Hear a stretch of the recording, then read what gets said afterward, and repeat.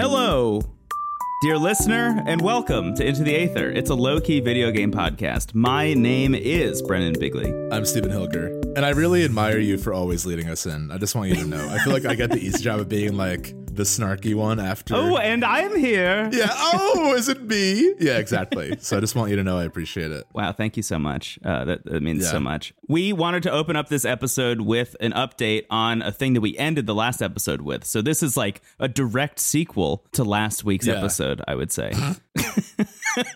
As if the other episodes haven't been direct. Anyway, I have finished Yakuza Kiwami, and I am now playing Yakuza 0. And you have started Yakuza Kiwami. Yeah, I am about, I would say, 2 to 3 hours in. I've experienced the mirror origin story that Ichiban has. Yes. So for context, I've only played Like a Dragon all the way through. Which is Yakuza 7, to be clear. It's the most recent entry in like the mainline Yakuza series. We talked about it and loved it. What was that, 2 years ago, I guess, at this point? Yeah, in 2020. That game is largely introducing a new protagonist for the first time in a very long time in the series. I guess other than Judgment, but that's more of a spin-off. Like, Yakuza 7 is like, here is the new face of Yakuza. Right. It's Ichiban. We love him.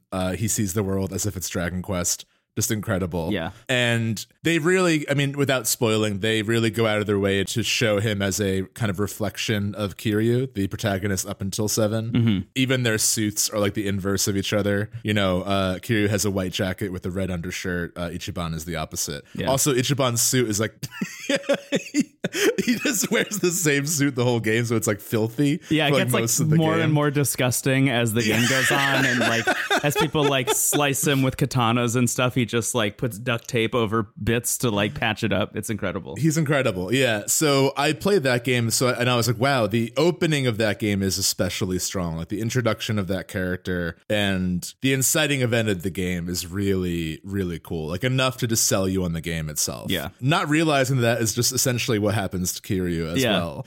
It's sort of like if I saw Force Awakens, I was like, wow, what a cool plot structure. And then I saw A New Hope.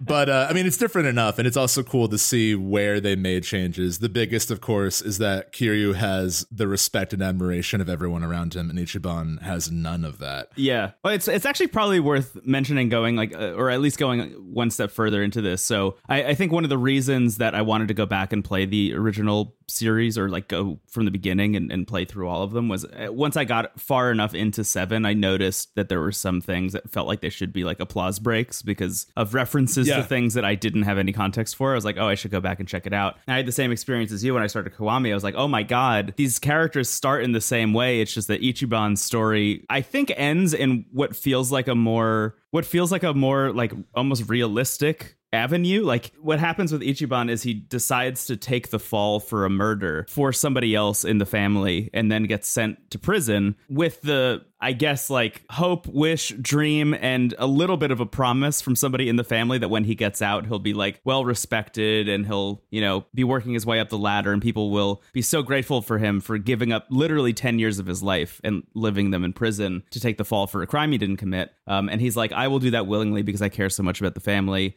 and I feel so strongly about this that like this is a good life decision for me. So he goes and does it and comes out and literally everyone has forgotten about him. His family has essentially dissolved. And he's like a nobody and no one will let him into any other family. So he's just essentially like an outcast. And it's a wild story from that point on. Kiryu starts almost the same way where he takes the fall for a murder that he didn't commit as well and goes to prison for 10 years and comes out and everyone's like, you're so fucking cool. We love you so much. Guys, so fucking cool. Yeah, exactly. And if people don't like him and challenge him to a fight, they immediately think he's cool after. They're like, thank you for beating me up. I get it now. Like, you're so fucking cool.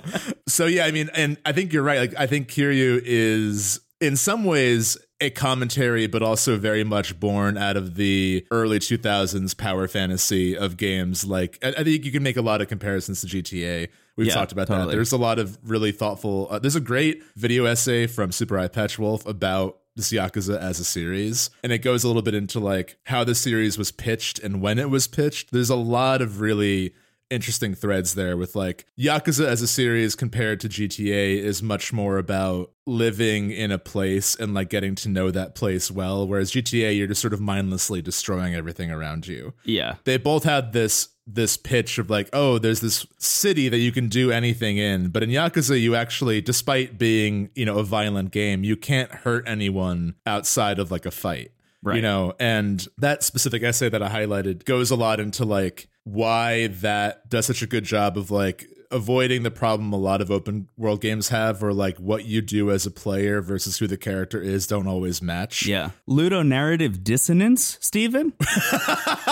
Right. In our podcast? But it's also like, as silly as a lot of the side quests are and as like funny as the game can be outside of the main story, it always still feels like it's something that the protagonist would do. Right.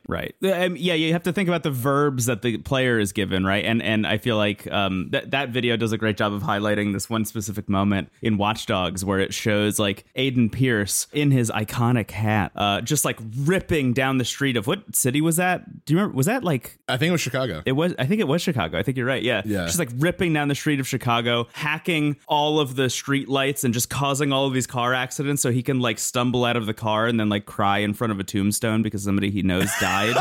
And like the game tries to make you feel bad for Aiden. It's like, dude, I just killed like 30 to 40 people in car crashes on the way over here. I don't feel bad for this man. And that's like such a common thread in these kinds of games. And totally the verbs in Yakuza are have somebody pick a fight with you. You're never really looking for it. Or bowling. Karaoke.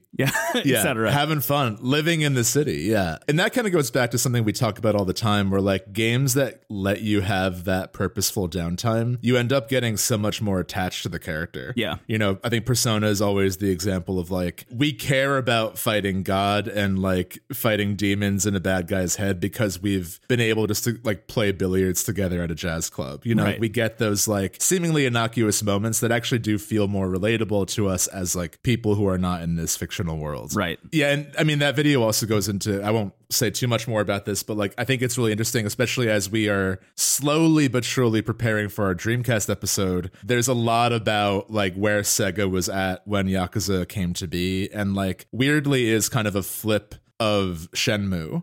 Right. Which is a game that I think has influenced Yakuza as well, where like the creator of Yakuza essentially walked into Sega in front of all the higher ups and was like, if this game isn't a hit, I will resign.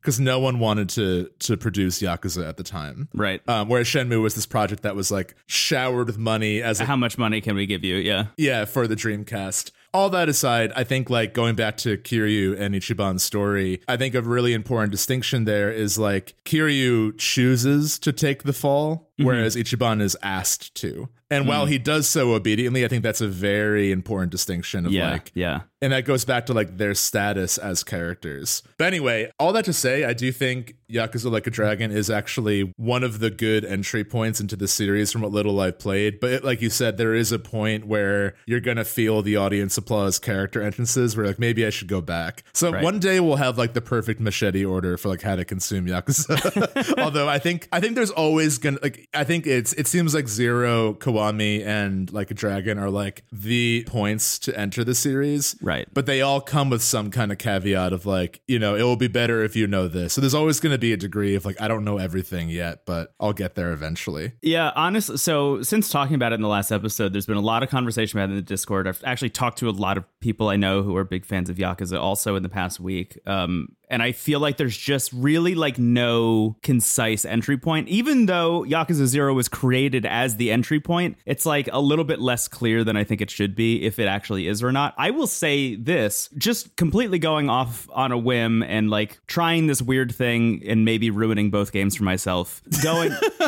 Going from Kiwami to 0, I just kind of had a hunch that I was going to enjoy that more than if I went 0 to Kiwami, because I had tried 0 a while back. For those of you who don't know, 0 is a prequel to the first Yakuza game that they made in, I guess that was 2015, as a new entry point for the franchise. It takes place in the 80s. You're playing as Kiryu in Kamurocho in 1988, I believe. It's like right when he's like pretty early in the Yakuza. He's like low on the totem pole. He's like not the Kiryu that you know and love yet. And when I played that game for the first time, I was like, I don't understand really who this character is. I don't understand why everybody likes him so much. I didn't really get the game. It felt to me like there were a lot of moments where there were things I should have known already, even though this is supposed to be the entry point. Weirdly enough, I found that Kiwami gave me a better sense of what Yakuza was all about much faster. Here's the thing about Yakuza 0. If you're going to start with that, play, I would say 5 hours of it. And I know that's like a big ask because that's 5 hours. Yeah.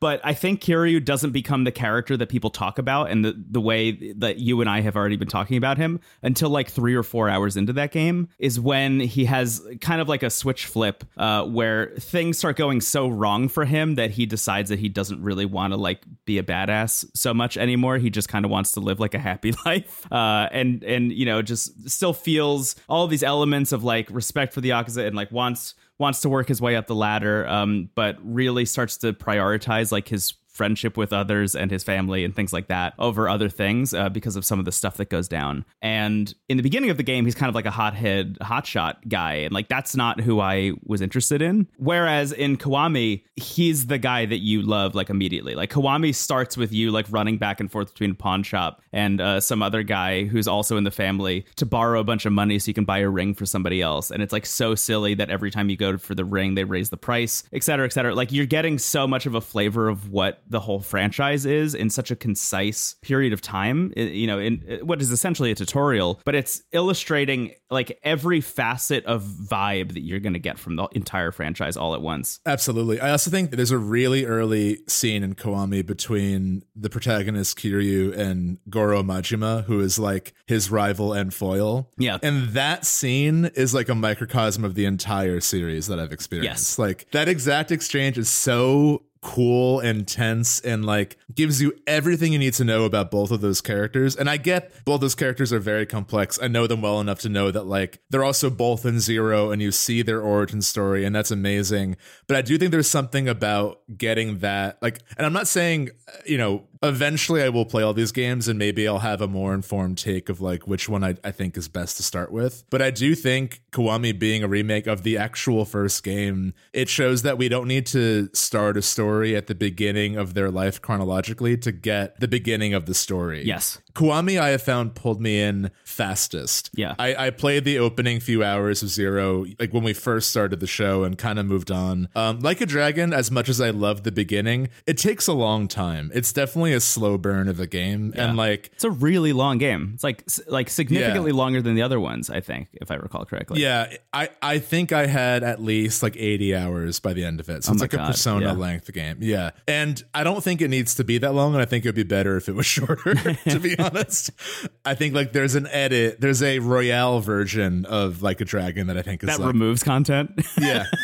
Mechanically, Like a Dragon in the beginning is a lot of like walk here to progress the story. Mm-hmm. And it doesn't really like, you don't really get a sense of what the game is going to feel like until like after you've left prison. At that point, it's like, you know, first 10 hours. Yeah. Whereas Kiwami, like I think does throw you in right away, given it's going off of the mechanics of the first game. So it does feel a little bit like the combat is a little like looser than maybe you would expect from even Zero or Like a Dragon being the turn-based one. But it works. And honestly, it's like very cool. I love the heat moves. Like, yeah, you could talk a lot about how games specifically can sometimes glorify violence and like how that is done and if it's a thing that should even exist. I think Kiryu being a character who is pretty conflict averse, like he really, you've got to go out of your way to start a fight with him because he'll probably just ignore you until you actually throw the first punch. Right. And then you will get a full cinematic of like a bike to the face and like a broken arm over a fence. And I feel like I'm always rooting for him and I'm always excited that he's inflicting this pain on others because it's just set up in a way where it's like, I'm just rooting for this guy. Like, I feel like, you know, the way violence is also shown is so arcadey and so video gamey that it actually does add levity to what could be like too gruesome. You know, like, again, like I don't do well with that. That's why I never really like pre-2018 God of War games I never enjoyed because it just felt like a glorification of that for the sake of it. Whereas in Yakuza, like it feels cartoony enough that I'm like, this is just like funny at a certain point, you know? Yeah. Like, and in Yakuza 0, when you're beating people up, money flies out of them also, which is like just kind of amplifies that to a whole nth degree. But I think to your point about, you know, is this glorifying it or not? Or like, why am I always rooting for Kiryu? It feels so much. I mean, I'm not a person who's into this, but it feels so much like what people tell me about about when they say they love wrestling. Like, it feels so much. Yes. Like, yes. Kiryu is like the good guy in the WWE. He's the face. Oh my God. That's a perfect analogy. Yeah. Even the fights are set up that way where it's like, hey, Kiryu, like, I'm going to kick your ass. And he's like, yeah, right. Whatever. Or like, I'm busy. I want to go bowling.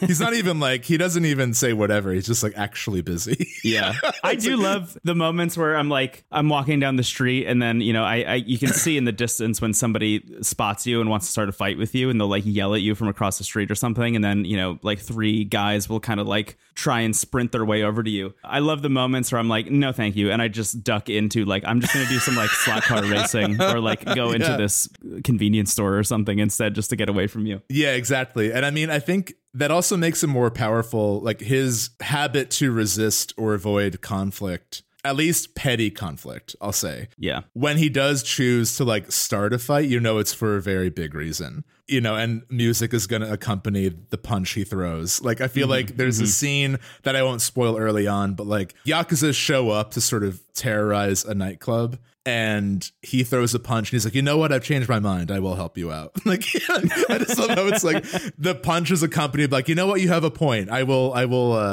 help you out in this quest. I mean, I mentioned how I'm like a few hours into Kiwami, and like that was in a single sitting. I could not put it down. And, I think like all these games are such a big ask, and all of them have kind of a lot to like, we mentioned last week, like the caveats that kind of plague the series itself. So like, I think the series kind of has to find you in like the right mindset, the right time and place. Yeah. Like anything does. But I think, when there's a game as big as this, that's like, when we talk about games, I often think about like what games can I play ambiently or sort of like casually in passing, like, an hour every other day or so. And what are the games that are like, this is the sole event. I can't really think or do any other game right now until this is over, which I rarely feel. But I feel like Yakuza is that kind of game because like it's so, I mean, I think open world games in general have that pull of like, you're going to live in this place for a bit, but the story is so gripping. It's hard to put down like a good TV show. Like it's hard to stop watching the next episode. Yeah. I found the story of Kiwami so compelling that I really didn't stop until it was over. I mean, I beat the whole game in a week. I beat the whole game.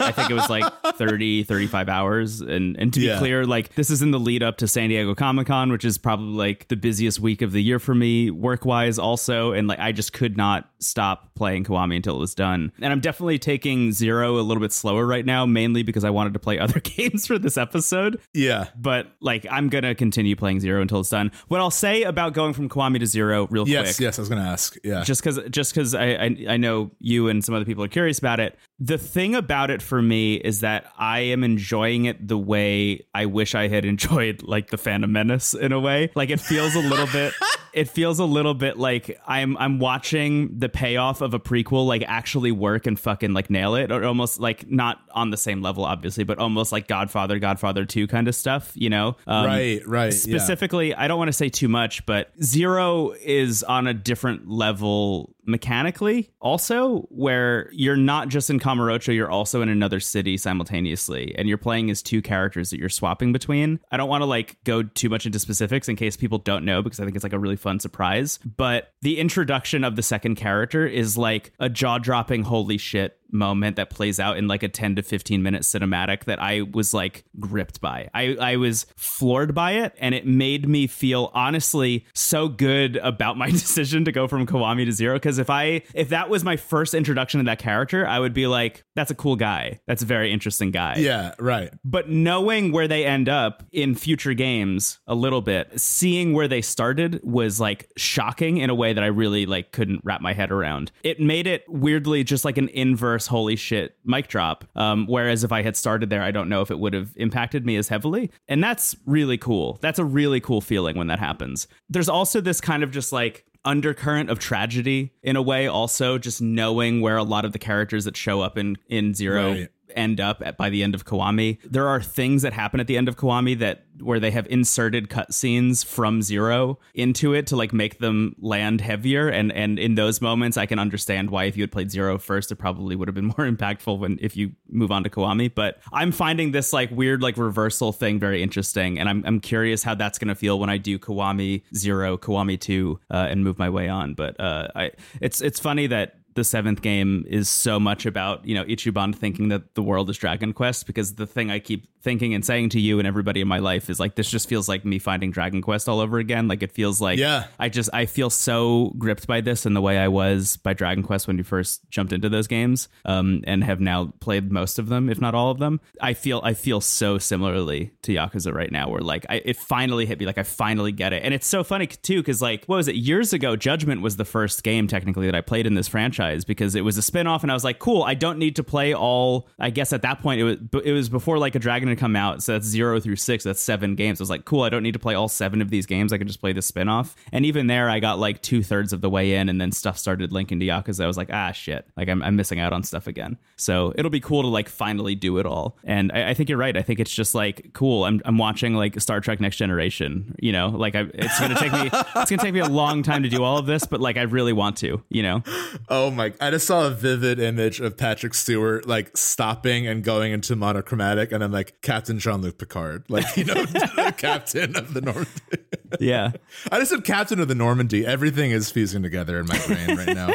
But all that having been said, I am very interested in what the feeling is for people who actually do start with 0 and then go to Kiwami, just because like going from the combat feeling better, money flying out of people when you punch them in the face, having 2 protagonists, 2 cities, all of these extra quality of life improvements that they've added to 0, and then losing so much of that in Kiwami. Like even the combat feels better in 0 than it does in Kiwami, which I didn't dislike it in Kiwami, but I could tell that it was like, like glossed up PS2 combat. I'm curious what that would feel like, and I think that would be a bigger turnoff for me. I feel like if I had gone from 0 to Kiwami, I would have just like watched a Let's Play of Kiwami instead, because I would start playing it and be like, oh, I'm missing so many of the things that I really appreciate about this game. Even the idea that in 0 you level up your abilities by just investing money into yourself. Like you take the money that you're punching out of dudes, and then you use that to level up your abilities. And then in Kiwami, you like just have like an experience bar, and you have to spend experience and stuff. Like the money thing feels so much better. Even losing that, I would have been like, oh, I don't know how much I want to commit to this. So I'm glad to be doing it in the order that I'm doing it. I wonder if that's why, like, I feel like from what little research I've done, I wonder if that's why Kiwami 1 is like tends to be lower on people's like ranking of the series.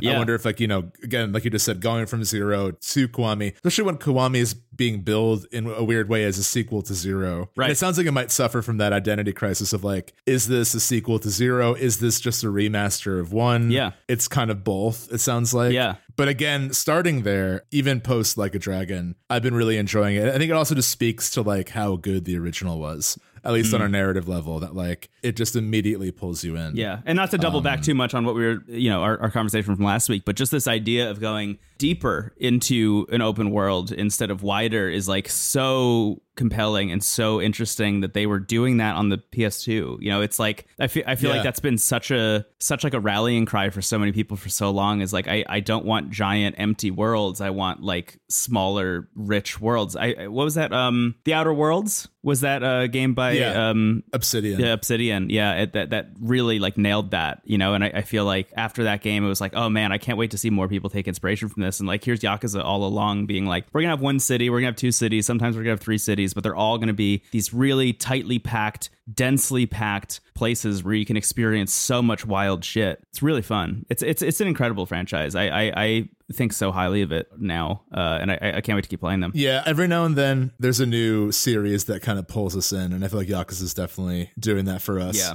I was going to say, like, the conversation about like going deeper instead of going wider, that is not too much of a left turn, but that is what makes me so nervous about Starfield, and that we have 1,000 planets, which honestly is Bethesda showing restraint. The fact that it wasn't like we have, 6 zeptillion planets. It's like, just like really doing No Man's Sky. Yeah. And like, doing infinite proc gen. Yeah. 1,000, while it sounds huge, like I do have some relief that it's like a finite number, but it's still like, what is that going to mean? Are there going to be like 8, forest planets? Like, and we'll see. Like, I'm not trying to like shoot that game down already, but like, I do think that there's like, I don't see that philosophy for designing games to be sustainable or interesting, where like, at a certain point, going larger starts to lose meaning if it doesn't directly relate to the player, because we're not going to see a lot of it, like we always talk about the Ghost of Tsushima moment where like the island just doubles and then like you and I lost interest. And maybe that's just us. Maybe some people were excited by that, especially if that's like the game you're playing. It might be cool to be like, oh, like this also might very much be a video game podcast host problem where like it's too big, it's too long, I want it to be short. But I don't think it is, because I feel like the sentiment amongst a lot of people is like, when a game is made to be endless and unbeatable, the gut feeling is exhaustion, not wonder. Yeah. Right. So I know so many people who feel like it's like a burden where that they have to finish something before they can move on. And when a game is like meant to be unfinishable, that just makes you dread the experience, which is something Yakuza entirely avoids by its like design philosophy inherent to it. Yeah. I have so infrequently seen instances of games double in size as like a big reveal and have it work. Yakuza 0 really worked for me this week when I was playing it. Elden Ring is maybe like the only one I could think of in recent memory. Elden Ring is up there. Yeah. And the other one I'm thinking of, not to spoil it for you, but is God of War, the most recent one. Very cool. Which, because that game is such like a tightly constructed narrative, when the world doubles in size, it's like, it's not that daunting because you already know what the gameplay style is, and the gameplay style is not like, I'm gonna go all over this open world and do all these side quests like in Ghost of Tsushima. It's like, oh, you're gonna take me on this path, you're gonna take me on this journey through this space that you've unlocked for me, so you don't feel that sense of exhaustion. It is this idea of like, oh my god, this game is so much bigger than I think it is. And that's a cool moment in God of War that I agree with you in Ghost of Tsushima, because for both you and I think we felt so compelled to do like every side quest, and then not realizing that opening island was like just the tutorial island, that the game was going to double in size after you beat a story mission there, and then double in size again later on in the game once you make it to the end of Act 2 is like, oh my god, there's just like maybe too much video game here. As much as to be clear, we both love that game. Like, that game is incredible. It's really, really beautiful. I love my time with it, but I just couldn't finish it because of the eventual size of the thing. I think there's a really delicate balance between the Ghost of Tsushima island doubling and the leaving Midgar FF7. Where it's like that and I think it really ties to like, is it for narrative reasons that we're realizing what we thought the world was, which was much smaller? That can be a really powerful reveal, versus this game's gonna kick your ass and it's twice as big as you thought it was, and Mountain Dew is our proud sponsor. It's like, I don't want that. And it's really hard to distinguish, why is it when I leave Midgar and see that I'm like this tiny dot on a giant Earth that's so powerful, and seeing an island be larger than I thought is exhausting. I can't put it into words, but I do think there's context there that is important. So I'll leave it at that for now. Yeah. Not to continue this, but I do feel like it really does come down to what the player mindset is at that point, right? And in Final Fantasy VII, for example, you are, again, kind of like God of War, like making your way through a story, right? So you kind of have this confidence in the game to continue telling that story in an interesting way by the time Midgar opens up and you leave and you're like, oh my god, there's a whole world here, because this idea that like this tightly constructed narrative can continue in a more open space is really exhilarating. Whereas Ghost of Tsushima, they made all these side quests available to you specifically to like keep you entertained in between story missions and allow you to level up and do all this other stuff, but didn't play its hand and tell you like, hey, maybe you should pace yourself here. So people like you and I who are loving this thing just like burn ourselves out on the opening because we're like, this is all the game is. And then when the reveal is that there's more game and you actually like fucked yourself, it's like, oh shit. It's a lateral growth. It's a lateral move versus an exponential move. Right. Where, there's a camera zooming out versus a camera just like trudging forward. Yeah, that makes sense. Being like, oh, cool, I chased down 24 foxes, but now there's 48 foxes. It's like, oh, man. Yeah, right. Exactly. Although I think narratively there is cool progression to that game. Like, the story does get really, really compelling as you get further into it in Ghost of Tsushima. So definitely still recommend that game for sure. 2 final notes. Number 1, I've been playing some of the Yakuza games on my Iron Odin through Game Pass in bed, which has been really cool. Nice. And continues to make me wish that these games were on the Switch in some capacity, and I know that they won't be. But also, weirdly enough, another strange happenstance, our friend Chris Plant over at the Besties has also been playing the Yakuza games and mentioned on the Besties that he's been playing them on the Steam Deck, and I'm so excited to get a Steam Deck so I can play these games on there eventually. Yes. Because what an exciting idea that is. I was a little bit like wavering on how excited I was about getting a Steam Deck eventually, and then the idea that I could play the rest of the Yakuza games on that thing, oof, I'm in. I'm back in, baby. There's like at least 5 games that make me feel like the Steam Deck is worth it. One of which, my like dream of dreams, is when Baldur's Gate 3 is finally out. That on Steam Deck, I feel like will be amazing. I don't really know why, but I keep seeing that in my head. So. Yeah, Minesweeper. Dude, I can play 3D pinball on my Steam Deck. This is sick. Tilt. All right. Let's take a break. I can watch the 3D pipe screensaver on my Steam Deck. This is awesome. Let's Do you take ever a watch break. the 3D maze screensaver and just like expect something to happen, like a creepypasta? Do you ever do that? Yeah, I do. Yeah. The maze. Is that what you're talking about? Yeah. Yeah. I used to like watch that. Like, I'm probably not for hours, but I would used to watch that like with conviction that something would eventually happen, or there'd be like something creepy revealed. Yeah. Because there was like a lot of mystery there for sure. I loved that you could replace the textures with any image in your library also and just make like the worst nightmare shit possible. That's also really fun. What an exciting time it was to be a computer user with Windows 95. All right, I get it. Let's take a break. Anyway, Fire Emblem Echo Shadows of Valentia is available for a limited time on the Nintendo 3DS eShop. Let's take a break and come back and talk about more video games. I feel like we also have a lot of content on the horizon for the 3DS eShop, so that wasn't actually a bit. I feel like that was more of a warning. Prepare yourselves. Prepare yourselves. Goodbye. Bye. That was the announcer for Multiverses, who for some reason screams "prepare yourselves" like at 8 times the volume of everything else in that game before a match starts. I paid Gleamium, not real money, but I had some Gleamium to get Iron Giant as the announcer, and it's too scary because he goes, "You can choose," before a match starts.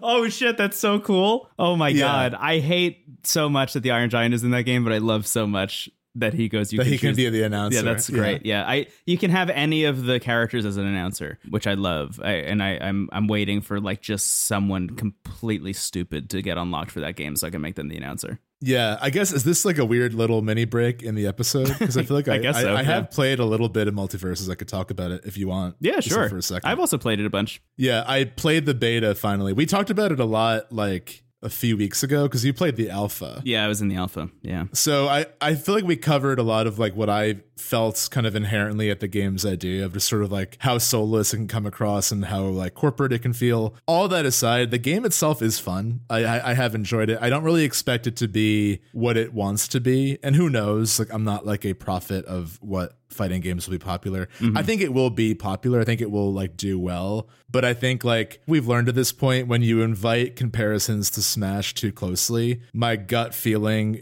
and I think a lot of people feel this way, is I'd rather just play Smash Brothers. Like that's kind of, that being said, I think what they've done so well is like the character animations and the sense of character is so strong, which is something that I think in the Nickelodeon fighter was really missing. Like, you know, originally there was no voices and it just sort of felt like they were stand-ins rather than like actually the characters themselves. Yeah. I've been playing as Tom and Jerry. They're so fun to watch because they're constantly fighting each other, even though they're like an ice climbers duo. Right. So like every move they have is directed at the other. And then the goal is to get the opponent like in the middle of their chaos. It's so cool. Yeah. It's a great idea. It's incredible. All the characters are like really unique and really fun, and I have enjoyed it. My two big kind of gripes with the game are, I feel like the sense of collision and impact is a little off. Like I feel like the characters individually play really well. Like the sense of movement and the attacks themselves are cool, but when they come together, I don't get a clear sense of like what my attacks are doing and how effective they are. So that's like my biggest thing, and it's also still in beta, so that could very much improve. The other thing that I think is a little bit harder to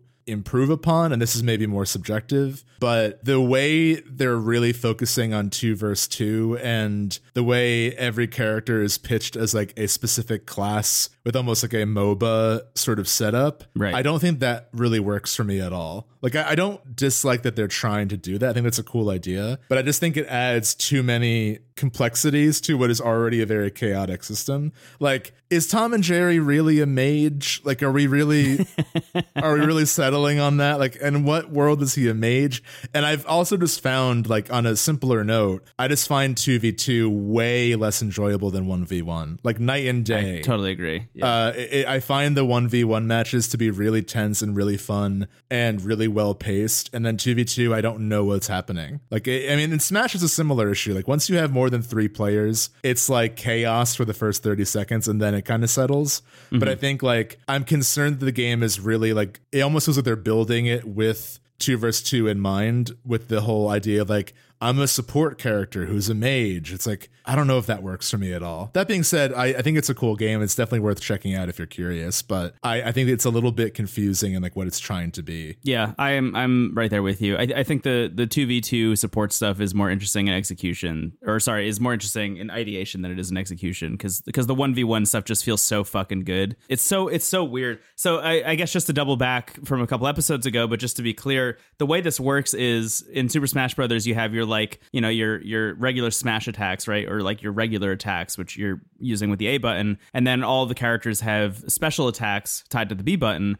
which will be things based on who that character is. Same deal in Multiverses, but if you're playing in 2v2, all of those special attacks, instead of being ones that, you know, either attack or help you, the player, will be used in ways that will help other characters. So, like, an easy example is Wonder Woman. If you're playing as Wonder Woman in 1v1, your side B attack or your side special attack is the Lasso of Truth, which you throw out, and then you would, like, whip the opposing player and then bring them towards you so you can, like, beat the shit out of them and, like, combo them and stuff. If you're playing in 2v2 and you have a teammate, you actually use the Lasso of Truth now to help your other teammate, like, get back onto the ledge if they get knocked off. So if they get, like, knocked off stage, you can turn around, use the lasso, and lasso them back onto the stage. Things like that. And it's a cool idea, but just adds this whole layer of complexity to the gameplay that, like, you'd really need to commit to only playing 2v2 to understand what characters work best and how to use them in what situations in 2v2. Whereas I feel like for people like you and I who are just, like, interested in playing a fun fighting game, that's, like, one step too far versus 1v1, which is like, oh, this is Super Smash Brothers, but with different characters. And honestly, that's, like, kind of a fun, weird idea. Yeah, and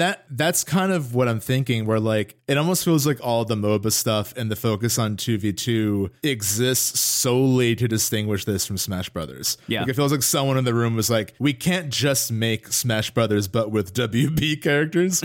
We've got to do something different, which I understand, because, like, you know, at a certain point you don't want to just blatantly rip it off, but, like, that is also what they're doing. So it's like, in another sense, like, just roll into it. Like, Smash Brothers is now done with development. Like, there's no more DLC for Ultimate. You know, obviously the game's community is still there and, like, it's still widely beloved and played, but it's not being, like, worked on anymore. So, like, I think that Smash also has created a genre of fighting game that you can definitely build on top of. Like, I think you can trace the origins of Smash back to even Power Stone on the Dreamcast, which I'm very excited to talk about one day. And even just any kind of 3D, like, arena fighting game. Like, there are others that exist that are sort of that idea. So, like, I think that for me, if you are inspired to make a game like Smash, I would be more interested in pushing it forward rather than just doing it again, but, like, throwing duct tape on it to be like, no, this is a different thing. You know, that's kind of, that's what I don't love about it, but we'll see. I mean, again, it's still in beta. I think it's really impressive for what it is. Like, I think that, like, it's very easy to write this game off, and I think it's significantly better than I expected. And I will definitely pick it up when it comes out. I think it being free to play is, like, obviously a hugely beneficial thing for that game, because it is so tight that I think a lot of people will check it out and have the same experience that you and I did, which is like, oh my God, this is actually good. Because when you first hear about, I mean, I remember you and I first hearing about it, and it was like, I want to, like, break a light bulb over my head and then lie down. Like, the fact that you and I actually felt sick. Yeah. The fact that you and I are, like, sitting here being like, it's actually pretty good is so wildly impressive for a game where you can, like, witness in your mind's eye the boardroom meeting where they decided that it was going to happen. A bunch of, like, C-suite executives were like, what about this? And then made a bunch of people make it. But I mean, it's like pretty fun. So Yeah, I don't know. Multiverses. It's in beta now, coming out probably later in the year, I imagine. This also sounds like maybe a little bit mean, but I do mean it more as an observation than a critique. But I do think it's a game worth playing because you can learn. At least I walked away from playing Multiverses with a firmer understanding of what makes a fighting game work and not work. And I think the game does both. I think I'm like, yeah. Okay, what are the things that like character animations and a sense of character? 10 out of 10. I think every character here, it's so fun to see how they play and everyone controls really well. Yeah. But then there's stuff like, oh, these orchestrations of songs from all these series are beautiful, but why doesn't it match the energy of the match? This works really well in a menu, but not in the thick of battle in the Batcave. What kind of music complements a match better? Stuff like that, where it's like, I'm not being like, this sucks, but I'm like, what is it that's not working for me and why? I actually really value that experience. And that's something that, I think you could think of whenever you're playing any game. But for some reason, Multiverses was like educational on that front. I think also whenever there's a game in beta and you can see the people actively working on it and like what is ready and what isn't, I think that's a cool like process to be part of in some way. Yeah, I totally agree. Cool. Let's all right, take a real break and then come back and talk about more video games. Sounds good. I'm all Tom and Jerry as a maged out. Okay. I'm gonna go break a light bulb over my head and lie down. I did spend Gleamium to get them pirate outfits, so that's where I'm at. Yeah. Nice. Gleamium. All right. See ya. See you later. Steven, we are back in the podcast, if you can believe it. It's a Friday once again. And if you can believe it, it's a Friday once again. Let's not explain that.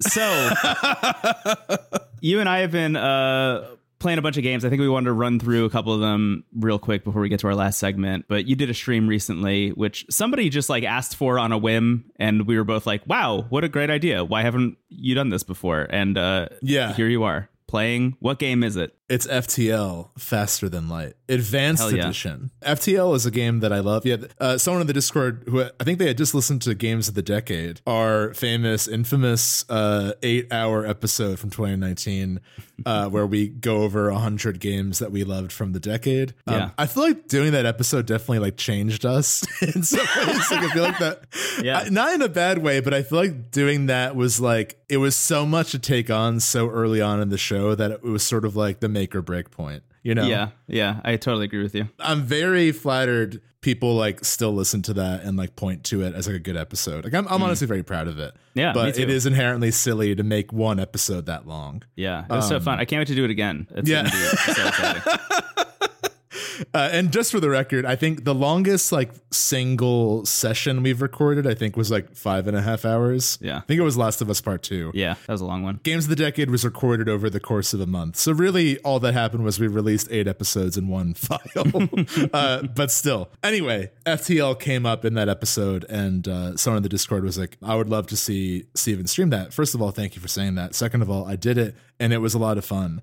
I think FTL, that game came out like right when Twitch was like a thing, which is kind of interesting because I feel like it is like one of the best games to stream. I mean, I think roguelikes in general are fun to stream because it's sort of run based. It's unique to the moment. So I think it's like fun to watch that live. Mm-hmm. And FTL happens to have like one of the best soundtracks ever. It's unbelievable. Yeah. Yeah. It's a nice combo of like weirdly peaceful and then abruptly stressful, which I think is the kind of stream that I like.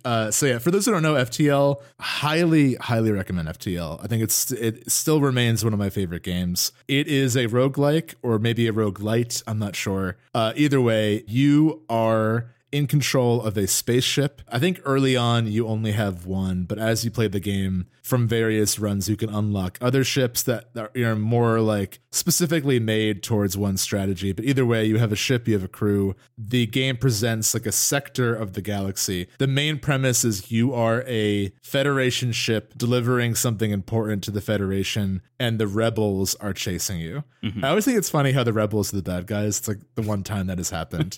But anyway, who knows? Maybe you are the bad guys. They don't really, the plot is very light. It's more like kind of just like dressing than it is, or, like it's more like a outline of a story that you can kind of fill in yourself as you play. So what that means is like, as you hop from points in a galaxy, the rebels are always progressing through the map. And if they ever catch up to you, you're kind of thrown into a fight that you likely can't win. So it's like really not ideal. You can get out, like you can escape, you can even beat them, but like you don't want that to happen, most likely. So it's not really in real time. Like I said, they show you a page of the galaxy and there are different sectors on the map. Think of it almost like Slay the Spire, you know, when you're going up a route, like it will show you like connected by dotted lines, like you can go to this path or this path. It's essentially just that, but in space, with the idea that you were actually like Mass Effect Relay jumping from one point in the galaxy to another. And each time you do that, you use one fuel, and every point is essentially a random event. So it has a heavy design, like a tabletop setting where like it almost feels like the DM is telling you like, okay, you arrive in this sector and this happens. And sometimes it'll just be like, oh, you run into a pirate. Sorry, dude. You got to fight now. Yeah. Other times it will be like you meet a NG merchant. The NG are like kind of like the Borg, like a mechanical race. And there will be like, you know, dialogue choices or something. And what really keeps the game fresh is that every outcome is always sort of different. Like even if you get the same event in run after run, how you handle it and the options available will always be slightly different. So it's never just like, oh, I know what to say here. Like there's always a element of probability, which I think is kind of the point of the game that is a little bit hit or miss for some people. The game is a lot of probability, and I think like that can be grating to some. I think it pulls it off because like once you realize you are never going to win or very rarely, like if you get up to the final boss of FTL, I think I've been playing this game for years and I've only beaten them once. And if you beat the final ship, you unlock a ship that is essentially broken. It's like the best ship in the game. It's the Federation flagship. One of the abilities of that ship just has a laser that fires every 30 seconds and penetrates all shields. So you just like cut through every. So like if you beat that ship, you've essentially beaten the game. And the game's like, here's like an overpowered ship. Have fun. Yeah, that's great. But there's also a ton of secret ships that you can unlock that I won't spoil that are really cool. I had unlocked everything, and then I lost my save data when I switched computers. So I am kind of starting from scratch. I didn't know if I had any save data on Steam.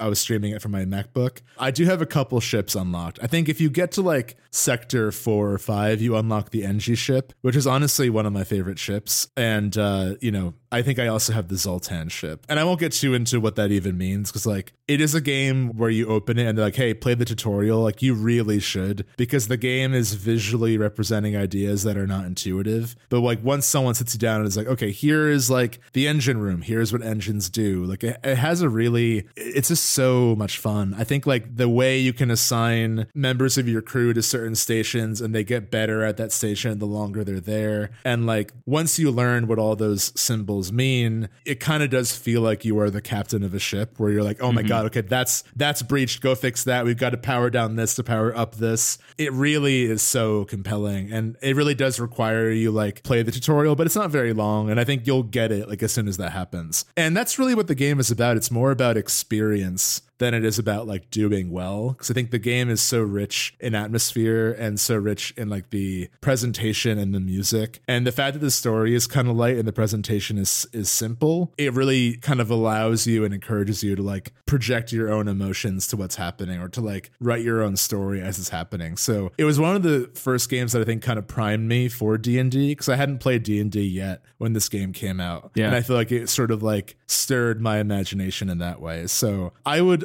highly recommend it. If anything I said sounds interesting to you, I think it's an incredible experience, and I will definitely stream it more. It's so like relaxing to stream, even though it always ends in abrupt death. It's a somewhat relaxing game. Yeah, it's like in Star Trek, the Kobayashi Maru is this test that they make potential like captains and officers take in the like Federation Academy, and the whole idea is to see how this person essentially deals with like the pressure of knowing you can't win. The whole idea is that it's an unwinnable scenario, and it's almost like FTL expects you to win the Kobayashi Maru in a way. Yeah. And like in the absence of that, like, you know, because it's so difficult, like what do you do? And what is the point of this? And I think you're right. It's just like seeing more in a way, which honestly makes it a really successful roguelike. It's one of the reasons that you and I liked it so much and had it in the Games of the Decade episode. Was I just feel like when I'm thinking about what it is that brings me back to roguelikes over and over again, things like Spelunky even, Spelunky is a, kind of like, what if Mario was going and spelunking in a cave? At the end of the day, the success of that game comes from the idea that eventually you will have encountered so many scenarios that you'll know how to tackle most issues that arise. And if you continue to be careful and play carefully and use that wealth of knowledge from just like constant, consistent death over an extended period of time, you'll probably surmount the odds and make it to the end of that game. And FTL is just like a really long-term version of that, where there are so many possibilities and there's so many things that can happen. And there's so much like real time and long-term thinking that needs to happen. It's a brilliant game. It's also available on iPad, which is a great way to play it. Yeah, it's a great way to play that game, which actually kind of leads into the other thing that we want to talk about, which is, so FTL is by a team called Subset Games, and they have another game. Their follow-up to FTL was called Into the Breach, which is a wonderful turn-based strategy game that I can't recommend highly enough. The whole idea is you're essentially piloting a bunch of mechs trying to save cities from getting attacked by giant bugs, and it's kind of this like isometric, almost like Final Fantasy Tactics Fire Emblem style thing, where turn by turn you need to use the abilities of the different mechs you have to get these bugs to not kill entire cities worth of people. But it's presented in this like very cartoony kind of like isometric way. So even though the game is like very dour and the situation is very depressing, it doesn't feel oppressive to play in the way that like existing in like the world of Fallout 3 is, for example. Yeah, it kind of looks like SimCity meets StarCraft 1. It has that sort of like 90s computer game aesthetic to it. And if you fail the game, you select one of your mech pilots and then you send them back in time, and then you try and do it again. And that's how the roguelike element of the game works, is you're constantly leveling up one of your mechs unless they end up dying in combat, in which case, you will probably scream at your television or scream at your iPhone, because the game has been released on iOS. And I think Android as well, as of this past week. Weirdly enough, through Netflix. Subset Games seems to have done a deal with Netflix, where Netflix, I guess, like put up the money to get them to port this game to mobile. And I've been playing a little bit. If you don't know how Netflix Games works, you have to download the game off of the App Store as you normally would, and then sign in with your Netflix account. And then from that point on, you don't need to like be connected to the internet to continue playing the game, which I was worried about when they first started releasing these games, was that every single time you open the game, it would like check to see if you have a Netflix account and make you log in, whatever. You don't, thankfully. So as I said, it's San Diego Comic-Con week and I've been going to the office a lot. And I haven't been able to like get a seat. So I've been, playing mobile games, standing up instead of my 3DS, which was my original plan for the week. But thankfully, Into the Breach came out on mobile. And I'll just say this without going too much further into it. It's a great port. It's really good. I like it a lot. It runs really well. They have like a new UI specifically for the mobile version that I think really aids having a smaller screen real estate to work with. I love it. That game is, I think, still a masterpiece, and I will probably continue to chip away at it like forever now. It's just like going to be another iPhone staple for me forever. I remember that game came out in our first year of doing the show, and it was on both our lists at the end of 2018. Yeah. I remember one thing we said about Into the Breach when it came out was that like, I think it came out on, it was on PC and Switch, I believe. And we were playing it on Switch, and it was dramatically easier to read in handheld than on TV. Just like the way that they communicate information in that game on TV just didn't really feel as good as in handheld. So I was actually really excited for this mobile port, because I feel like kind of like FTL, really good and in some ways like ideal on an iPad. This game felt like it would be perfect for a mobile device. Because essentially how, like you said, it's an isometric thing. And also in some ways kind of a flip of FTL, where FTL is all about probability. In Into the Breach, it's turn-based, and every time it's your turn, the enemy is directly broadcasting what they're going to do on the next turn. Right. So you know exactly how the enemy is going to react, and there is usually a ideal way to deal with the enemy, but sometimes you have to really consider, like, it might take sacrifice. Like, do I sacrifice one of my pilots? Do I sacrifice one of the cities? Essentially, by broadcasting what the enemy is going to do, every turn, you have to think, what am I willing to lose? Which is like a really hard question to be constantly asking. quest in a game. Totally.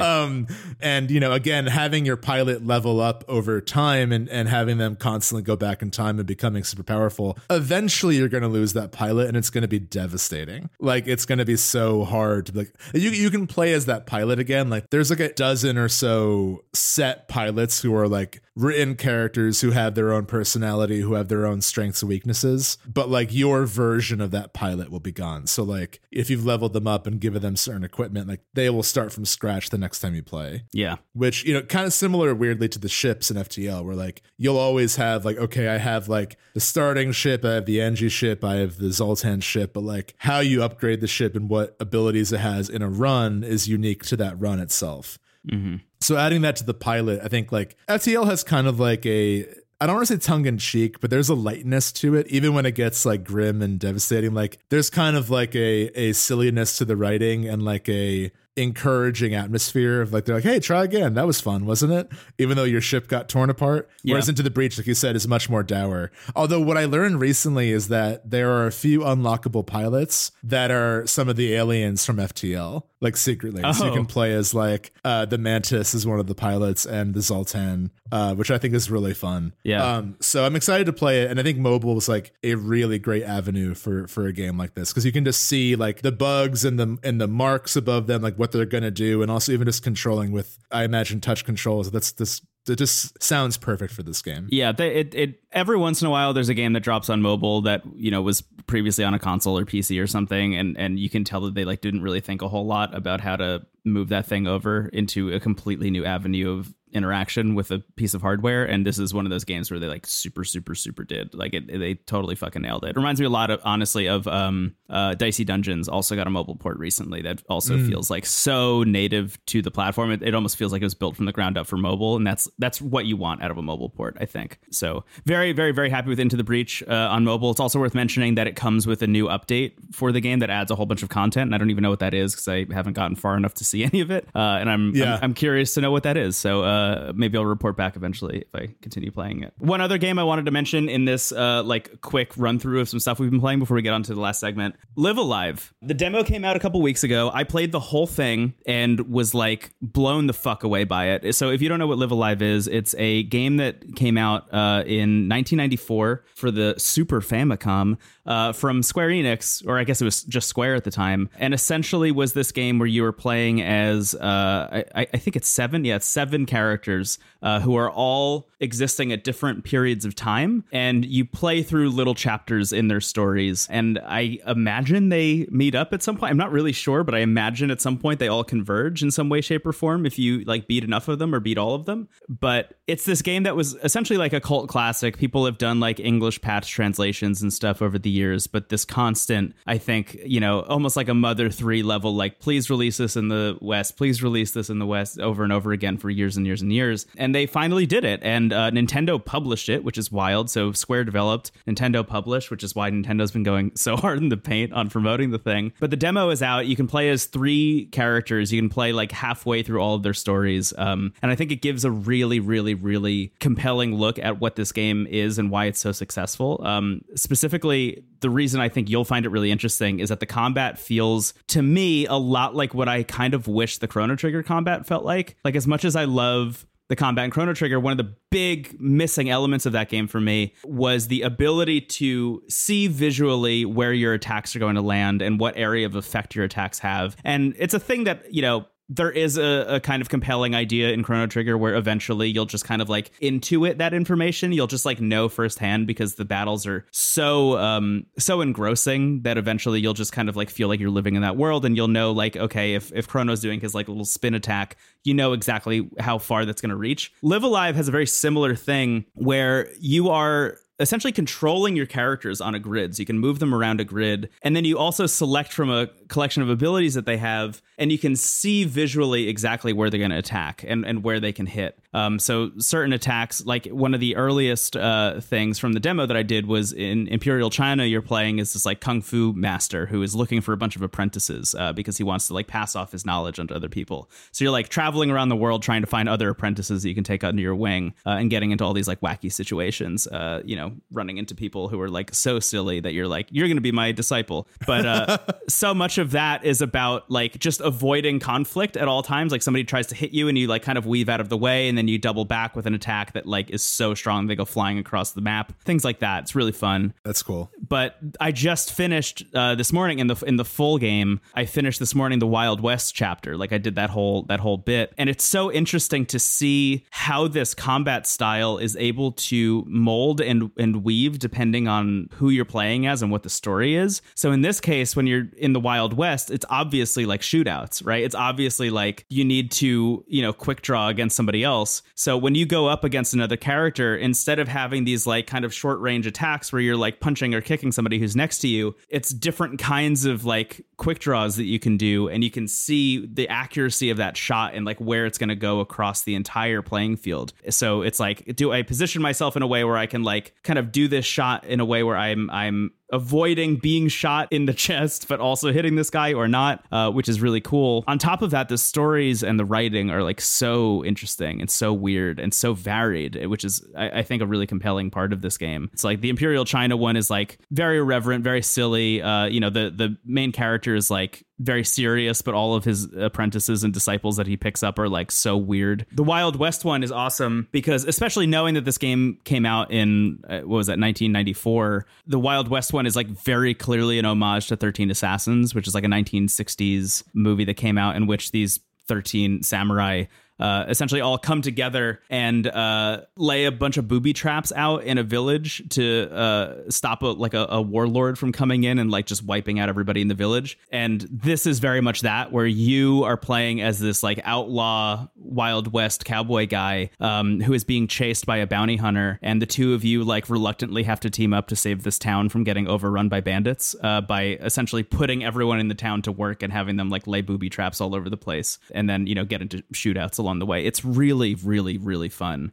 I understand why people have been calling this game a masterpiece for like years. Like, it totally makes sense to me. I think that this is one hell of a remake, and I'm going to talk about it more when I play more of it, because I've only like finished one of the chapters, but it's stunning. I mean, the music is amazing. It's the best looking HD 2D shit I've seen, like, easily. It's a stunning game, and it's so clear that people working on this remake love it so much. Yeah, because it is such a faithful recreation of it, and also honestly elevates it, because I've seen some footage of the original game, and like, while it's impressive what they were able to do in 1994, where they've taken it in this is on a completely different level.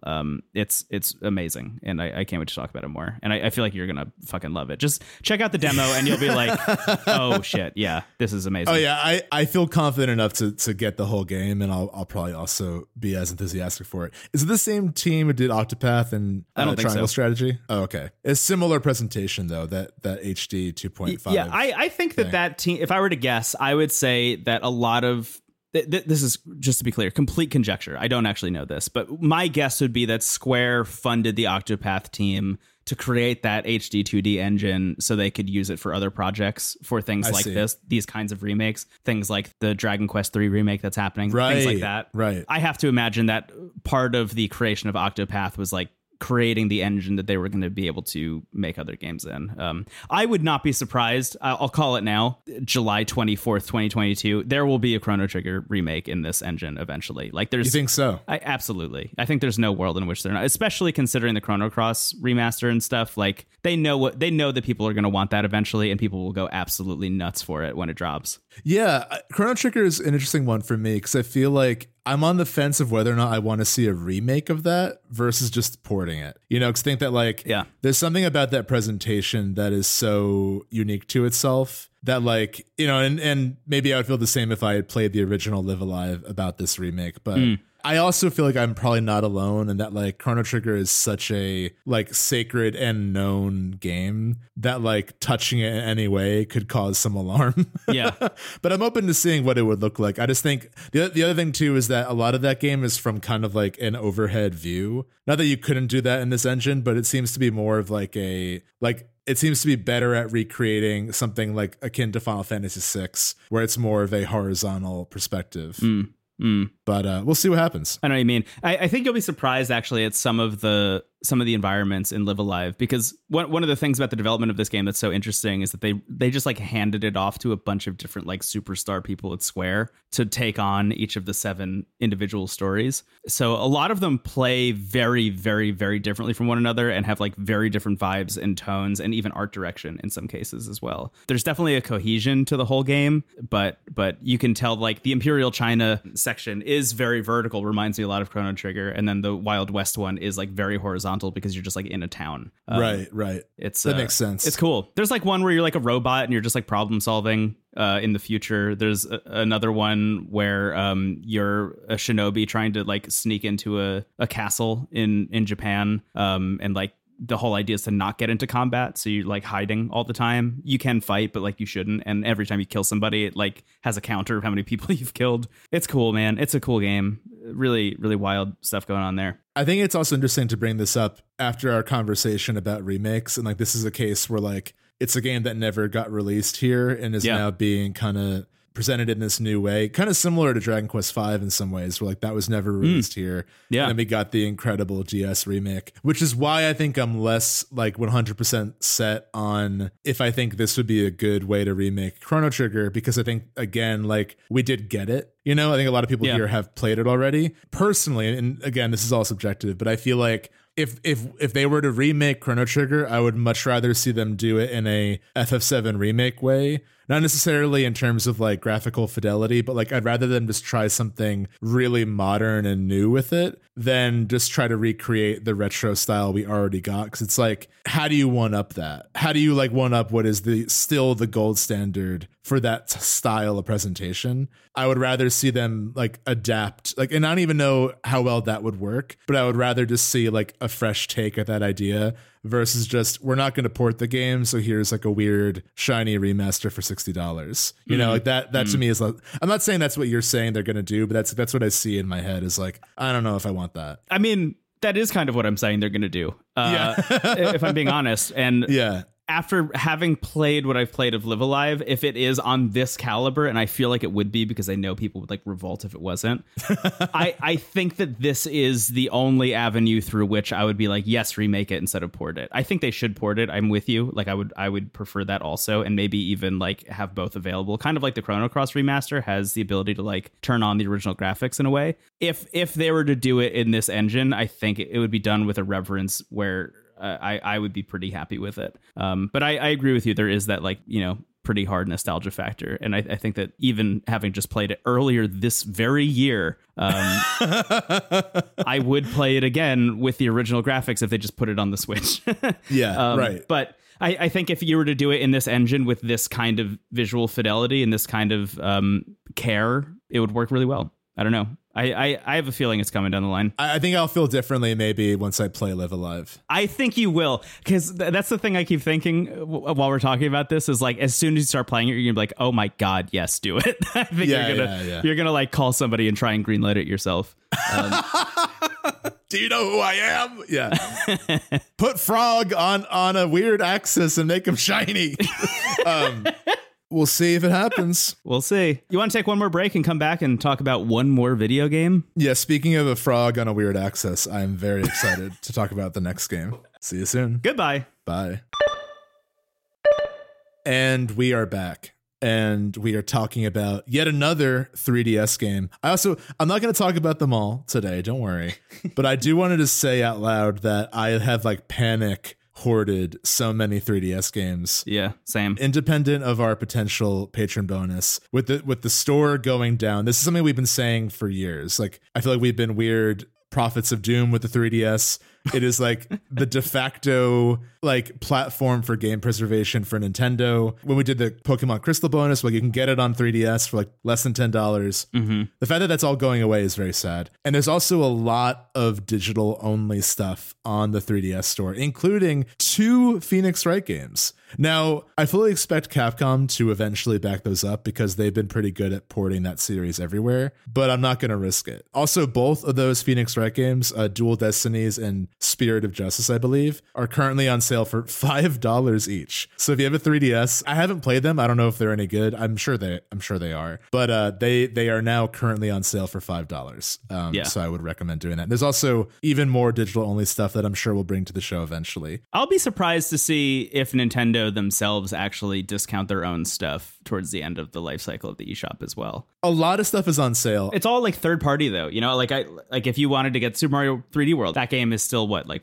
not full price, because I think it's a Nintendo Select now, right? So it's like $20. Yeah, I think it was $20. It was a blur of purchases, and honestly, most of them were like $5 or less. So I was like, yes, add to cart, add to cart, add to cart. In the 3DS case, add to the slowly downloading present box that I will download later and then unwrap. Anyway, I have been revisiting some old favorites. I actually went to my favorite retro store recently, and I also picked up a bunch of 3DS games. I got Dream Drop Distance, Kingdom Hearts. Very excited to finally play that. Which I have 2 copies of somehow. You got a Dream Drop, you know? I've never even played it. I don't know how I have 2 copies of it. Anyway. I got that. I got Monster Hunter 4 Ultimate Edition. Very excited to play that. Dude, that game is so fucking good. We should play that together. We should. And I also got Yokai Watch. Hell yeah. And the game we're talking about in this section, physical copy of Animal Crossing New Leaf Welcome Amiibo Edition. That's what it's called, right? The subtitle? It is, yeah. We talked about New Leaf a lot on this show, going back to Games of the Decade. That was one of your favorite games of the decade. Animal Crossing just means a lot to both of us, especially you. New Horizons was a big deal for the world. And also us.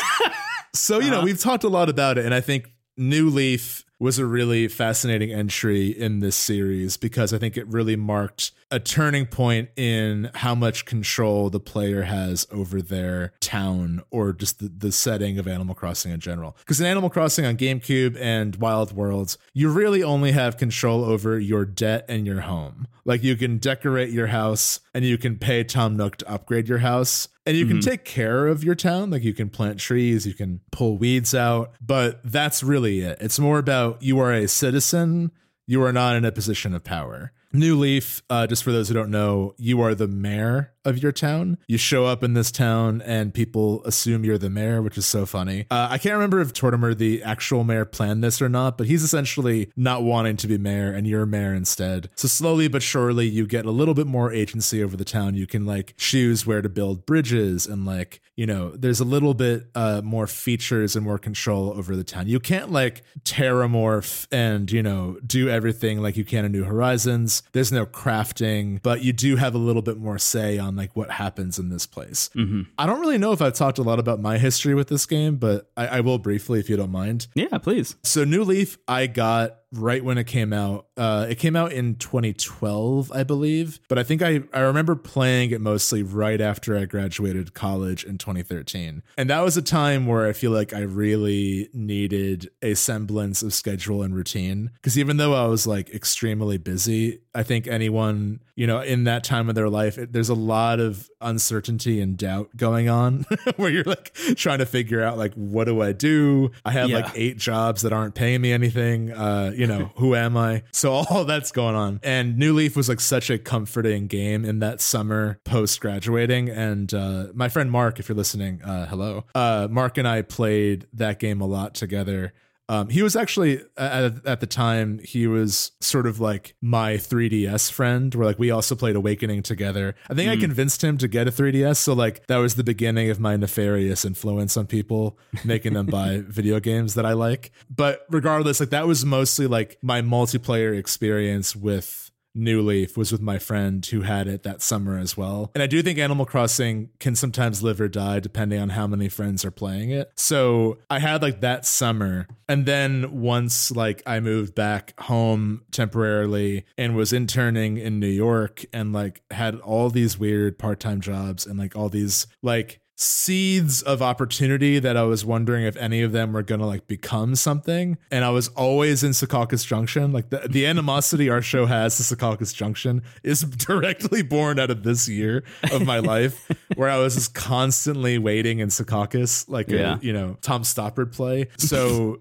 playing New Leaf on the train and just like at friends' houses and stuff was really cool, but it was also a very solitary experience for me. And eventually I remember I moved to Chicago and Smash Brothers had just come out and everyone had it. that was like one of the few 3DS games where like everyone suddenly had a 3DS. Everyone wanted to play 3DS online, and I needed to free up space in my 3DS. So I bid a heartfelt farewell to my town, deleted it to make space for Smash Brothers, and I downloaded Smash Brothers, not knowing that even though I deleted my New Leaf town, the save data was still there. Yeah. Fast forward 8 years later, when we're doing our fun DS prep episode, I also get a giant SD card. Now that I know that that's like why I ran out of room, which was silly to not realize at the time, but I wasn't very tech savvy in 2013. I now have a giant SD card for my 3DS. I can get all the games I want, not worry about space.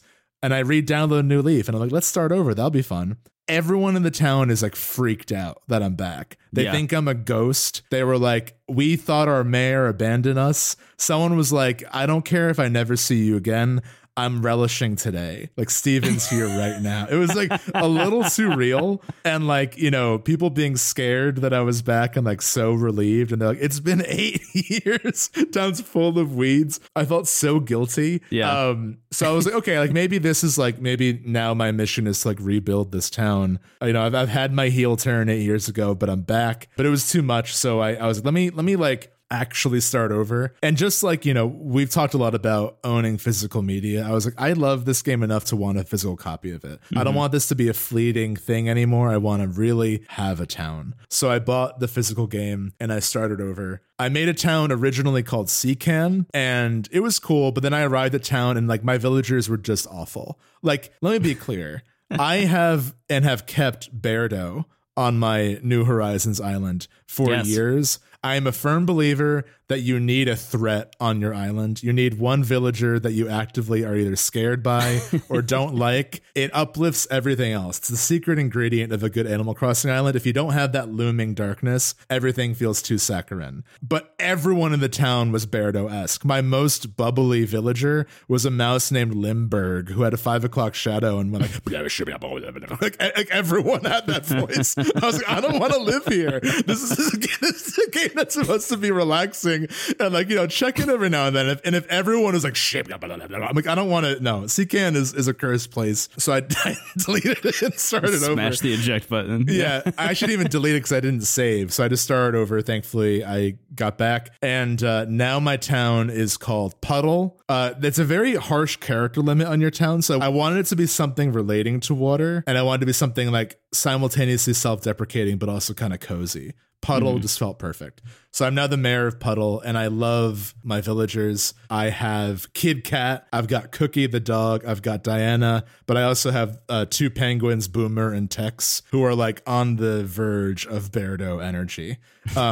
Boomer calls me human and is always in like pilot's gear. So like there's a good dynamic. Like you've got the nice Cookie the dog, and then you've got Boomer the penguin. So all this to say, returning to New Leaf has been one of the best experiences I've had in recent memory. It is immediately such a great entry in this series. I love New Horizons. I think New Horizons it totally lives up to the success that it has. It helped us through the early days of a global pandemic that has continued, and it also is just like an incredible game and adds so much to the series in terms of gameplay and like what you can do. And in many ways is sort of the ultimate Animal Crossing experience. But New Leaf is different enough and is focused on different things that I actually think they're equally good games. And I remember like, I want to say like 3 months after New Horizons came out, there was this growing sentiment that like the game was incomplete and that New Leaf was better in every way. And like people were kind of like dismissing New Horizons as an entry. And like, you know, think whatever you want. Like you can prefer one over the other. I always just sort of felt it was a little weird to like, what I saw from that is like everyone has played this game for 300 hours in 2 weeks and like you're burnt out. You know? Yeah. You chased every fox and then they doubled the size of the island. Yes, exactly right. I do think, though, that there are things about New Horizons that aren't as well done as they are in New Leaf. I think the most noticeable is just the interactions with the villagers. I think totally. New Horizons focus on the island itself. Like the whole game is sort of about unlocking agency over the island. You know, seeing more of it, being able to claim more resources from it, design it, control it, all that sort of stuff until you have like the actual space you want. I think it does do a great job, like slowly giving you more control over it. But even in like your first day on the island, like I remember getting that game and wanting to talk to the two villagers that they started me with, and they basically said the same thing over and over again. Yeah. And that is kind of like, it's an issue when you played the game for at least 300 hours, because you're going to eventually see the same dialogue over and over again. But even just like from my first couple hours in New Leaf, you get a much stronger sense of like, these are other people who live here, and they're not just also decorations on the island. I do think that there's something a little bit soulless in not soul, it's a bit harsh, but I do think there's something about New Horizons where the villagers feel like they're just part of the island. Like they're another thing that you wanted and you kept for the aesthetic value of this place. Mm-hmm. Whereas New Leaf, because you don't really have direct control over like who moves or who stays, like it does feel like you're the leader of a town that like is going to respond to your actions. And like, it's not like in-depth dialogue, but I do feel like I have to work a little bit more for the relationships to be good. Like I have to get an approval rating from the villagers. They ask me to do things for them. I do think that that leads to a richer experience in terms of like feeling part of the place rather than simply creating a place to be in, if that makes sense. Wow, that was a lot and really filled my heart with so much joy. That was a lot of nice things about one of my favorite games ever. Yeah. So all I had to say, I do now kind of understand why people say that New Leaf is I mean, I don't agree with that like sudden turn on New Horizons, like, oh, this game sucks. And that kind of happens to every game that blows up that big. We're seeing it now with Elden Ring even, where there's this like, not quite to the same degree as Animal Crossing, but there is this growing sense of like, oh, it actually wasn't that good. And it's like, again, you know, think critically, whatever, but it happens every time. Every time something hits this level of success, there's that turn that happens like 3 to 4 months after release. So I reject that because New Horizons is an incredible experience. And like, it really takes playing both games on a long-term level to really spot the differences. But I do think New Leaf, I do wonder the more I play it, if that's going to be just like the one I check in on. Because I do think it's also more built to check in. It feels more like, I'll play this like when I wake up or before I go to bed, versus New Horizons, which felt like I want to do everything and then I suddenly just stop playing it, you know? Yeah. Yeah. Well, I feel exactly the same way. But no notes, honestly.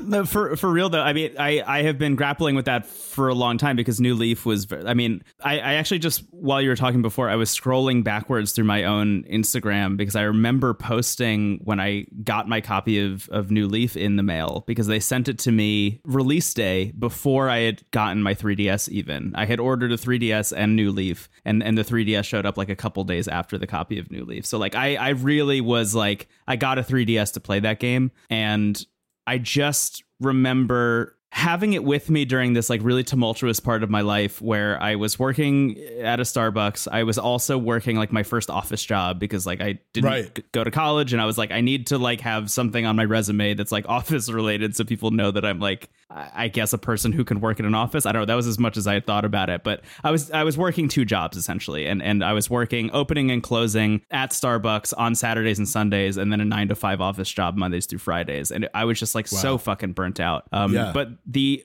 really only thing I had going for me was that I had a 3DS in my pocket that also had New Leaf in it at all times. So like any free moment I had, I would just like jump into the island and run around. And I jumped into the game again this week for the first time in a long time. I had at some point gone and erased my island and started again, but I've been playing it again this week because you had mentioned that you were playing it, and found so quickly myself wrapped up in it, in that quick check-in way that you're talking about, in what I feel is like optimal is maybe not the right word, but kind of like the optimal way that I want to interact with Animal Crossing, which is that like 30-minute spurts every once in a while when it suits me, and having it on a DS specifically, like this foldable handheld that I can have in my pocket or in a pocket of my backpack, or like charging next to my bed on the bedside table or something. That to me feels like the way I always want to be interacting with this franchise specifically, and I've just been wrapped up in it ever since. I mean, I have been, like you, checking in with it every single day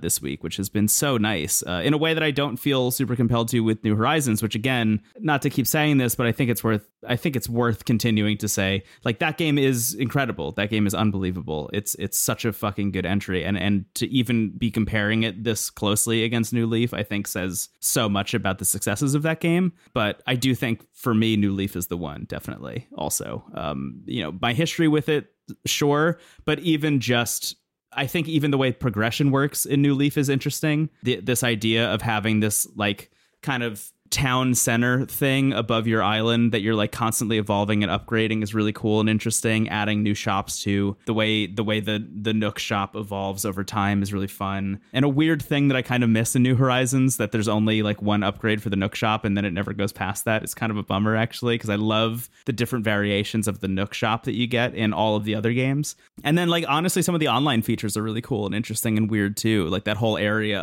up in the top where you can like see other people's houses and stuff is so strange. And like street pass with people and like add to these plots of land is so weird and like something that'll never happen again, because like who's street passing anyone in 2022?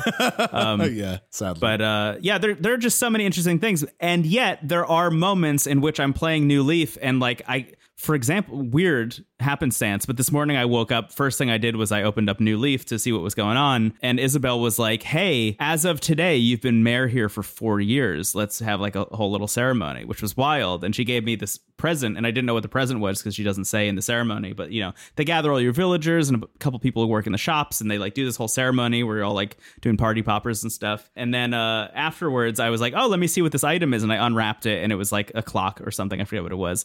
And I was like, let me see what this looks like. And I went to go drop it on the ground because New Horizons has so like drilled into my head that items can just go anywhere, that I dropped it on the ground. It was just like the sprite for an item sitting on the ground. I was like, oh shit, what a huge revelation it is in New Horizons that you can just throw items wherever you want. So I don't know. There's a give and take here and there. There are some things that I like about each game, but I do think, like you, and again, part of it comes down to a thing that I bring up fucking constantly is like, I just think that the 3DS hardware feels more compatible for handheld play and something that's portable that I want to take with me than the Switch does. So New Horizons, I played mostly like on the TV, which is not how I like to play Animal Crossing. But I mean, it's a fucking great game. It's awesome. I can get Majora's Mask and I can wear it. I also like Isabel's role in this game. I forgot that she's like kind of like nervous and like she's a very different character in New Leaf than in New Horizons. Like New Horizons, she's like fully on board with like the Nook 1%, like drinking the Kool-Aid of like corporate power. And here she's like a nervous assistant. Yeah.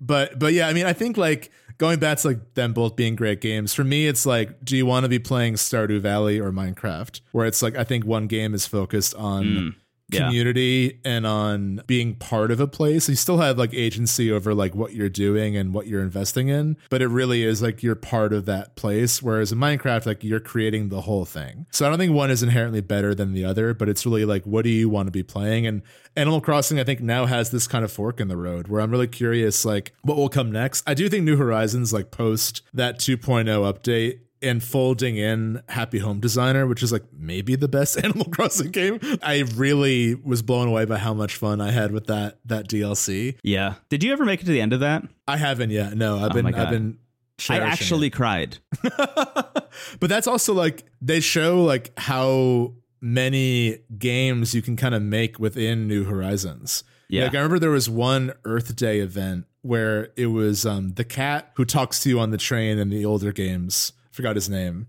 Rover? Yeah, it's Rover. Rover like traps you in a maze, and like it's essentially like a puzzle game where like they only give you certain tools and you have to like make your way out. Like there's a whole logic in this game that can be manipulated just by structuring things a certain way that makes it a different game. I think Happy Home Designer, gamifies just the interior decorating of Animal Crossing, kind of removes everything else and is like, okay, if you just want to decorate and like make homes for these characters for them to live in, almost like The Sims.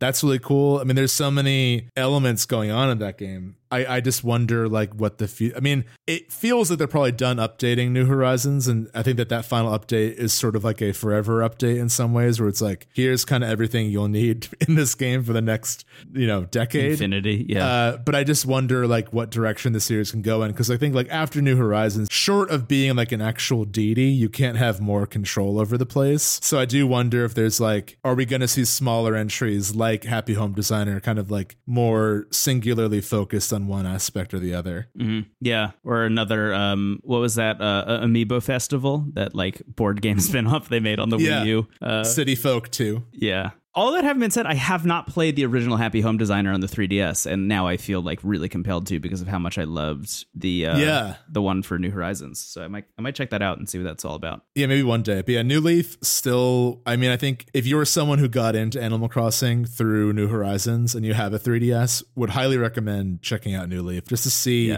if you prefer one over the other. Because I think they're equally strong entries. And I, like you, I think I'm a little bit more New Leaf in my heart of hearts. Yeah. And again, it just comes down to the hardware. Which, not to say that the 3DS is better hardware than the Switch, to be clear, but I think for Animal Crossing specifically, I think that the 3DS is better hardware than the Switch. Yeah. But that's a whole other conversation for another day. I think it has the better soundtrack too. And again, it might just be like it's fresh because I've played so many hundreds of hours, but like there's something weirdly somber about New Leaf's soundtrack. The 7 p.m. song is like haunting. The town music when you go up to like the town strip is like so beautiful. It's like maybe the best Animal Crossing song. Yeah. 1 p.m. in New Leaf is maybe the best song I've ever heard in my life.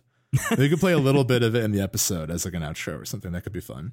Okay. But yeah, so that's all I got on New Leaf. Maybe I'll bring it again. Maybe we can revive Living a Little, but with New Leaf, you know? Oh, yeah. But we'll see what happens. But I'm sure it will come up again in some capacity. So that's my current experience with an old favorite. That sounds great. Let's close out the episode to the sound of 1 p.m. In my head, I was singing 3 a.m. by Matchbox 20, but with 1 p.m. Oh, no. Sorry. Cool. Should we sign off? Yeah, let's do it. Hey, thank you so much for listening. If you like the show, the best way to help it grow is to share it with a friend. IntoTheCast.online is our hub for everything. Places to listen to the show. Writing a review on Apple Podcasts or Spotify also helps us out a lot. We also have a Patreon. Links to the Patreon at IntoTheCast.online. Like we said before, we currently have a goal of when we hit $2,000 per month, we will do a 3DS-centric episode. I promise us bringing up 3DS a lot in recent days is not us trying to upsell that episode. It's just truly where our heart is right now. So, you know, whenever we hit that goal, we will make that happen. But I also think that 3DS stuff is just going to come up because, honestly, a big incentive is like that store going down. We want to be able to highlight stuff before it goes away forever. So, like, you know, there's a little bit of urgency there for us, I think. Yeah. But if you back the Patreon, you get access to all our Patreon episodes. The $1 tier is to get access to that RSS feed. $5 gets you access to the Airtable, which is our database of every episode. So you can type in Animal Crossing, New Horizons, and see the 8+ episodes that has come up in, including a bonus that was a hybrid of that and Persona 5 Royal, one of our more experimental bonuses, I think. Yeah, that's basically it. Anything on the horizon we're excited about? Or anything you're looking forward to coming out or playing more of, or, you know, anything on that front? 14 episodes we talked about Animal Crossing New Horizons in. Are you serious? Looking at the Airtable. Yep. Wow. I guess 15 if you count this one.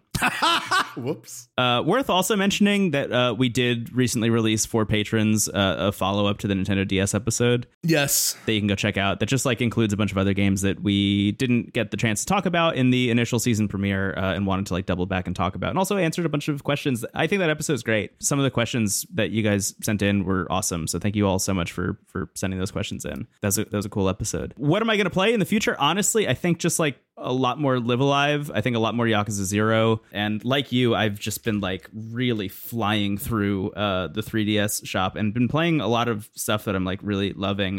Finally playing Box Boy, which I might talk about eventually. Yeah, I picked that up. Yeah. It's a game that I'm like really kicking myself for not checking out sooner. And a couple other things here and there that I kind of, I think, want to save for a future episode. Cool. Very exciting. On that note, where can people find you online and what's your name? Whoa. Well, they can find me at Brendan Bigley on the internet. And my name is also that, believe it or not. My name is also Brendan Bigley. You can find me at Stephen Hilger, and my name is also Stephen Hilger. Amazing. Wow. Look at that. Weird happenstance. I'm the mayor of Puddle. I may or may not have deleted 3 towns before my current mayordom, but that's okay. We all make mistakes. And that's all I got for you. My town is called Infinity. Can we visit each other still, or is that no longer? Yeah, I think we can. We should visit each other. Hello, Mayor. Hello, Mayor. Are you also the mayor?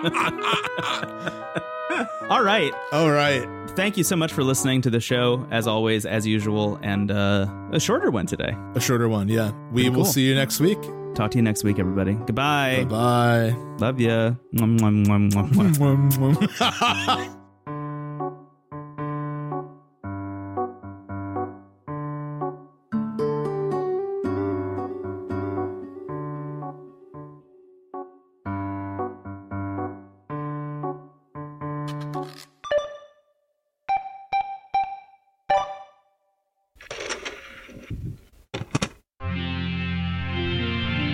TWG, the worst garbage.